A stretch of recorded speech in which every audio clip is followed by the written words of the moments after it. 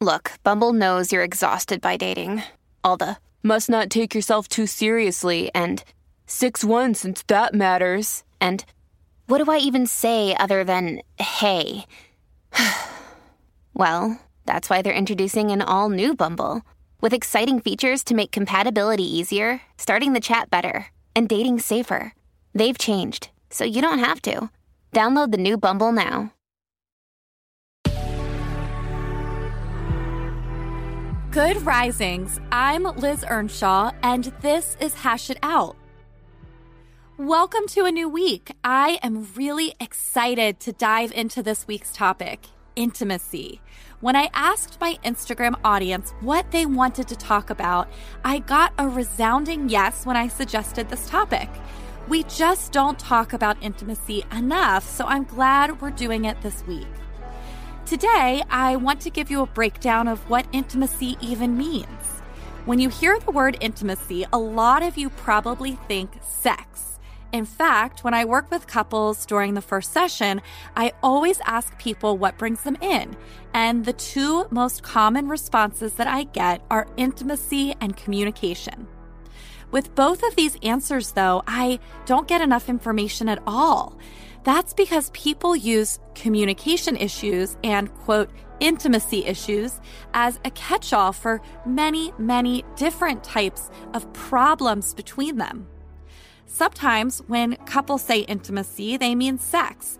It's a way they can talk about sex without actually saying that very, very dirty word. If you're listening and you notice that you've been struggling with sex in your relationship, but you keep calling it intimacy issues, please, right now, say the word out loud. Sex. Say sex. We will get into this more, but if you can't even say the word, then it's going to be hard to improve things. Okay, so if intimacy doesn't just mean sex, what does it mean? Intimacy is a feeling of being really close to another person. It means being safe and uniquely connected. Sex is one way to feel that with another person, but there are also several other ways that people can feel close to each other, emotionally, experientially, spiritually, physically, sexually, intellectually. We can build intimate relationships with many people, family members, friends, partners, and each of these relationships will focus on different types of intimacy. For example, you might share emotional and experiential intimacy with a really good friend, but you might not have sexual intimacy with them. This week, I am going to answer listener questions regarding different types of intimacy. We're going to focus on 4 types in particular: emotional, experiential, physical, and sexual. So if you would like to learn more about intimacy, make sure you tune in every day this week.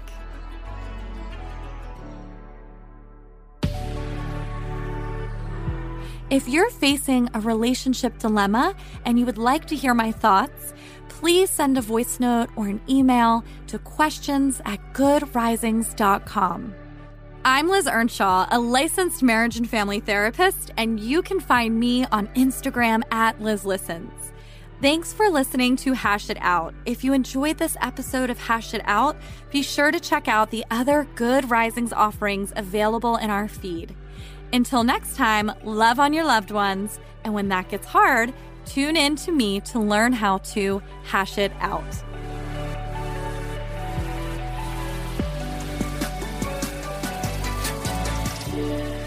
Good Risings is presented by Cavalry Audio. When you make decisions for your company, you look for the no-brainers. And if you have a lot of mailing to do, Stamps.com is the ultimate no-brainer. Mail checks, invoices, documents, and everything you need to keep your business running. Get rates up to 89% off USPS and UPS. And with the mobile app, you can take care of mailing on the go. Make the same no-brainer decisions as over 1 million other businesses with Stamps.com. Sign up at Stamps.com with code PROGRAM for a special offer. That's Stamps.com, code PROGRAM.